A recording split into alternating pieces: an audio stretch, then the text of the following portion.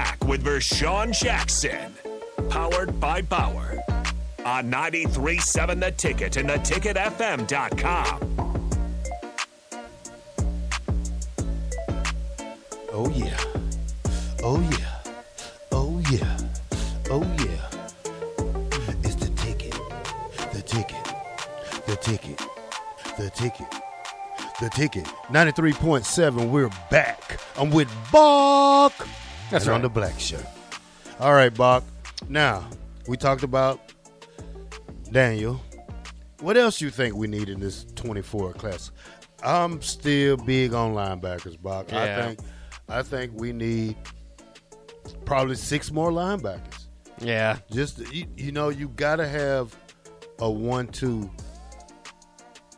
machine. I mean, you got to have the number ones good. You got to have the numbers twos good. So, and then you got Reimer and Henry. They're leaving after this year, aren't they? Or are they juniors? Yeah, I believe so. Let me double check. They might be juniors. It seems like they've been here forever. Well, you need, yeah, it does, and you need somebody to push these guys because if a guy doesn't have anybody to push him, and we talked about this probably a couple months ago, they're going to get content. They're going to get not lazy, but they're not going to go as hard as they should because they know there's nobody behind them.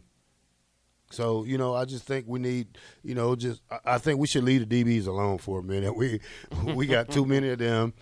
I think more like defensive linemen and linebackers and linemen. Yeah, so Reimer will be a senior this year, and Hendricks will be a junior. Hendricks will be a junior. What did you think? I know we talked about this briefly, but I did get your take on it as one of the greatest linebackers ever to play at Nebraska. John Bullock, the walk-on, of course, from Creighton Prep in Omaha. He's entering his junior year. Played sparingly on special teams, but of course, getting the scholarship and having Coach Rule say he's got some NFL potential. What do you kind of make of that? You've got other scholarship linebackers, fighting for playing time. But obviously with Bullock getting the scholarship, getting that type of praise from his coach, you got to think he's right in the mix. Well, you have to get on the field. I mean, that's good that he said that, but, I can't assess this young man until he plays a down for us. I can't say that he's an NFL bound if he doesn't play, and especially if he's a junior. Now, if he comes out and make 120 tackles, I'll bite my words. But right now, you're talking about a guy who hasn't played a down, who hasn't played that much. Probably, how many snaps has he played? I don't know. So besides special teams, but the guy he's got to be comfortable enough on the field where he can do those things and getting a scholarship is great, but now you got to prove that now you got to prove more that you a starter capability to play at Nebraska. Yeah, we'll see. I mean, and I expect him. That's just another name that maybe you didn't expect coming out of the spring. That Matt Rule is talked about. Of course, you have the Chief Borders in there, the MJ Shermans that you expect to make a big jump. Jamari Butler, where is he going to be playing kind of in that spot? Kane Williams moving down to the linebacker position. And he's a guy that's only 200 pounds. Like we just talked about, the walk-on John Bullock, only 210 pounds. So, well, that's good because that's some smaller linebackers. That's speed. Yeah. That's speed. And if these young men know how to play linebacker at that size, they need to come talk to me then. Yeah. You got to be tough. I mean, when I first came in, I was just playing off, just learning the defense. But to that one day, and Coach McBride told me to come here, and I came to him. I said, "Sir," he said, "if you don't go in there and put that hat on somebody, your ass will be sitting on the sideline." So I went in there, and probably the next scrimmage, and I laid some wood. Not the type of wood that the VJ wants me to lay, but I'm not a headhunter like that. I get to the ball, I wrap up, and I tackle. I mean, that's what linebackers are supposed to do.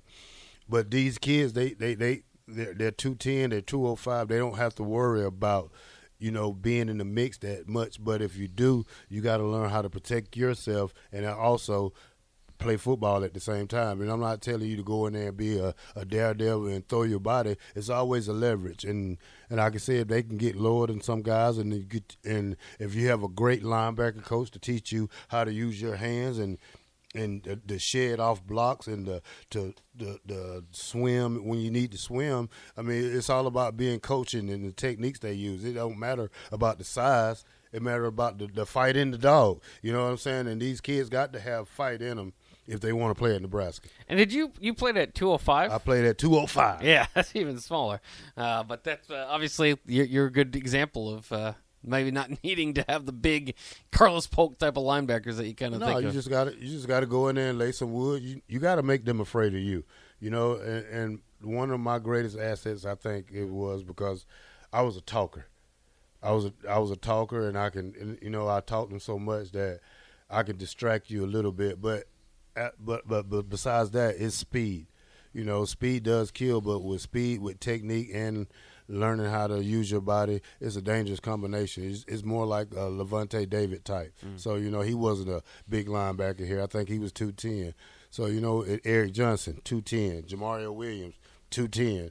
I mean, Jamel Williams, 210. You know, it's not all about the size you want to put in there. It's about the guys who get the job done. So we'll have to worry about that when the season comes.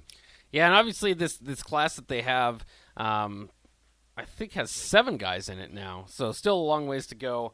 You know, you think of a class usually around 20. I don't know what they're going to get to or what their ideal number is. Probably still kind of have to weed some stuff out, but it's a young roster. We know they brought in a lot of new guys. So I don't know. Again, I don't know how big this year is going to be, but it's off to a good start with what they've done in with this class so far.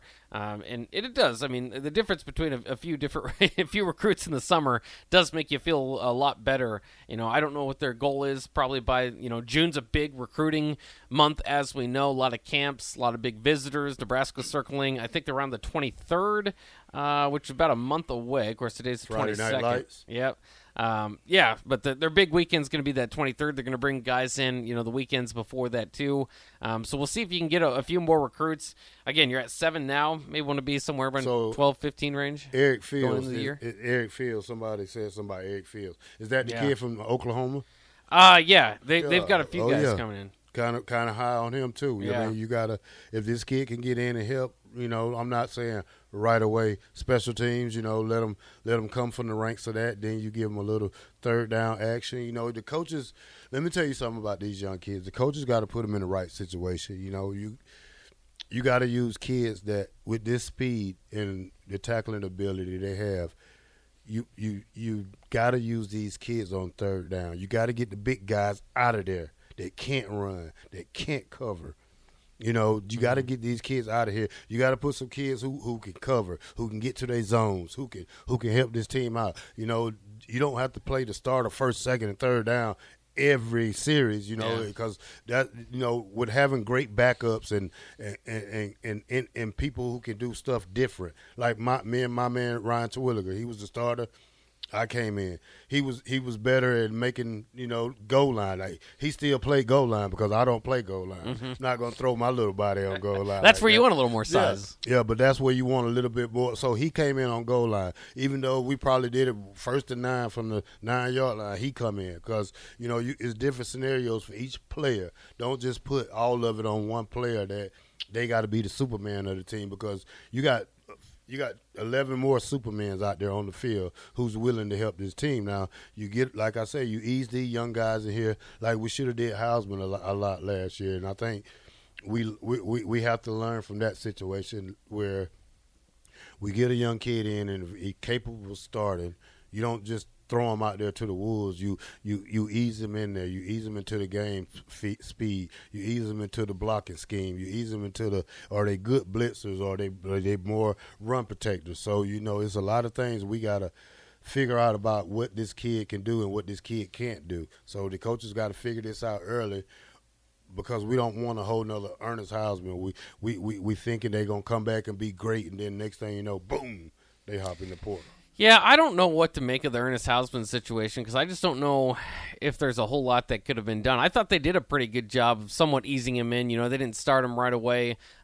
Midway through the year, by the end of the year, he was a starter. He was, your best linebacker probably. I mean, with the injuries that you had with the other guys.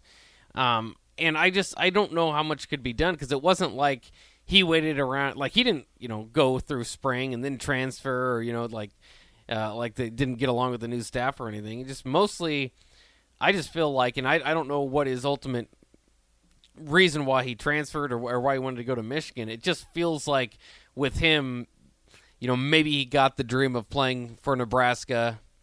Wasn't quite, the way you dreamed it because the team's not very good. And wanted to go play spotlight football. Wanted to show that, he doesn't want to be a guy that doesn't get a whole lot of TV time or doesn't get a whole lot of publicity because he plays at an okay school. Wants to go play for Michigan. Wants to go play in the playoffs. That sort of thing. I just don't know. I don't know what they could have done because I think that Matt Rule. Again, we always talk about winning the offseason. Wouldn't he be what are the great for this 3-3-5?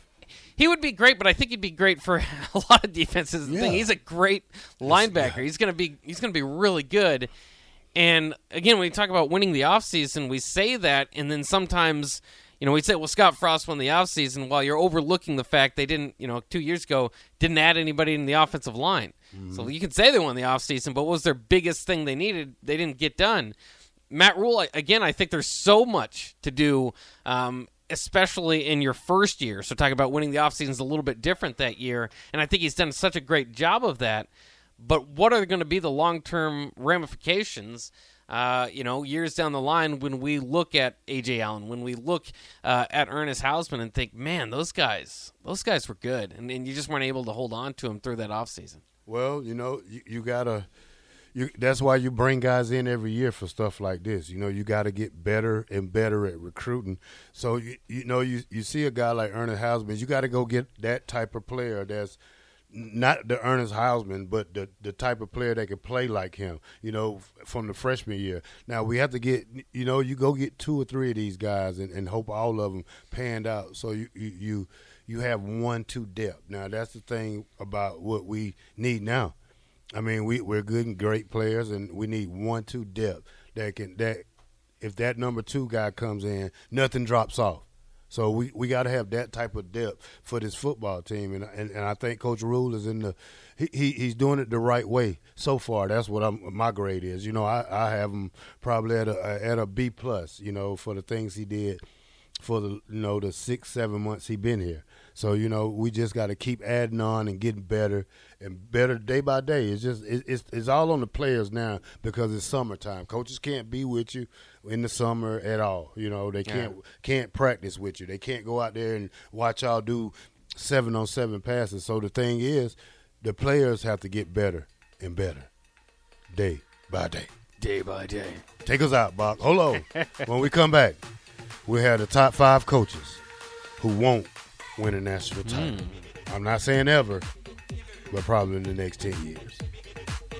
All right, we'll take a quick break here on The Captain. Rashawn Jackson, 3-time champion, is out today. Maybe get a call from him a little bit later, but it is the All-American national champ himself, Terrell Farley, and myself, Bach. We'll be back here on The Captain in just a few moments.